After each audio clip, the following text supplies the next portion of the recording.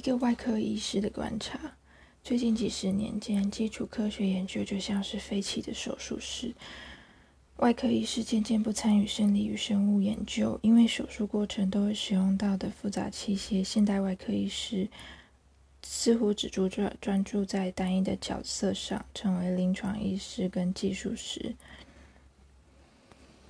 但在过去杰出的外科医师名字都与某些寻求知识、科学知识上的里程碑有关。现代的科学研究从手术室的解剖学与细观程度的观察，走向比细微再更细微的结构研究。那都是只能在实验室用显微镜才能看到的。出版作品蓬勃发展，我们可以轻易的从网际网络取得大量资讯，但是这些资讯都是片段的。科学家很容易在庞大的知识中失去更宽广的眼界，研究都被一块一块的区隔开来了。研究不同科目的科学家可能在相互了解上有困难，因为他们接受的教育方式是如此的不同。看起来矛盾的事实，实际上是指相同的现象，却有截然不同的背景。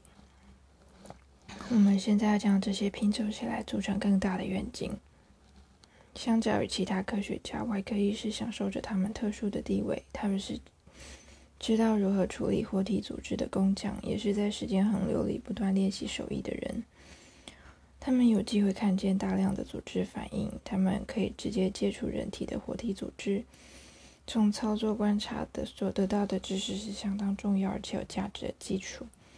你可以亲眼见到各种形式的生命表现，比如说像是动脉的波动、肠循环的蠕动，或者是肺泡的扩张，并且开始欣赏这些活体结构形状的巨大多样性。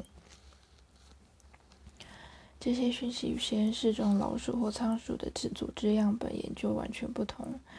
这不是比较重要或是比较不重要的问题，但却是互补，而且是不能忽略的。